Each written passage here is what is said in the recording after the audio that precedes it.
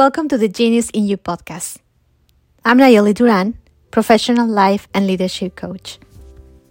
Today is a very special day where we celebrate all fathers in the world.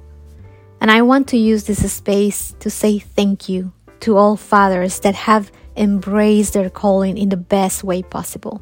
To those fathers that maybe wait in excitement to become one, or even if you became a father unexpectedly, you embrace it. You embrace your position in the world. So thank you.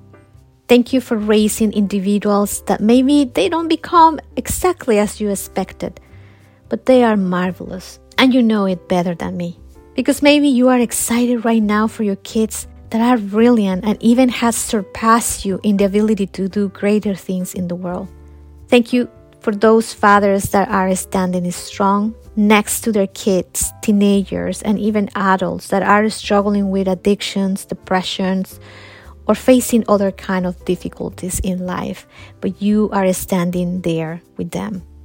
Thank you to all those fathers that are supporting and caring for a sick child, making sure your kid is smiling every day.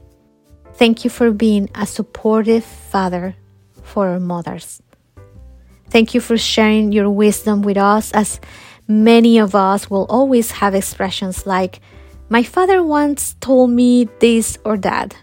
I want you to know that you are not overlooked and your doings have an echo in the rest of the lives of your children. And also, I want to make a call of all of those that have been born from good fathers to not forget to say thank you to them one more time, again and again. They are the ones that held us for the first time in their strong, big arms, that taught us how to throw the ball, build castles in the sand, or took us to long rides so we could fall asleep, that helped us to explore the world for the first time. Those that maybe save us from trouble, forgive our mistakes, set boundaries, and set the guardrails for us to navigate the world in a way that was more safe.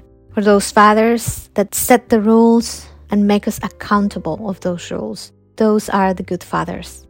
So let's also be grateful for our fathers that maybe made mistakes, but recognize them and even apologize for them. For fathers that believe in your dreams and support them, and they just love who you are. I was very privileged myself to be born to an extraordinary father. Every time I think about him, I see myself in all my memories next to him, smiling, excited, laughing, singing, and having the most deepest conversations I ever had in my life. My father left this world 6 months ago.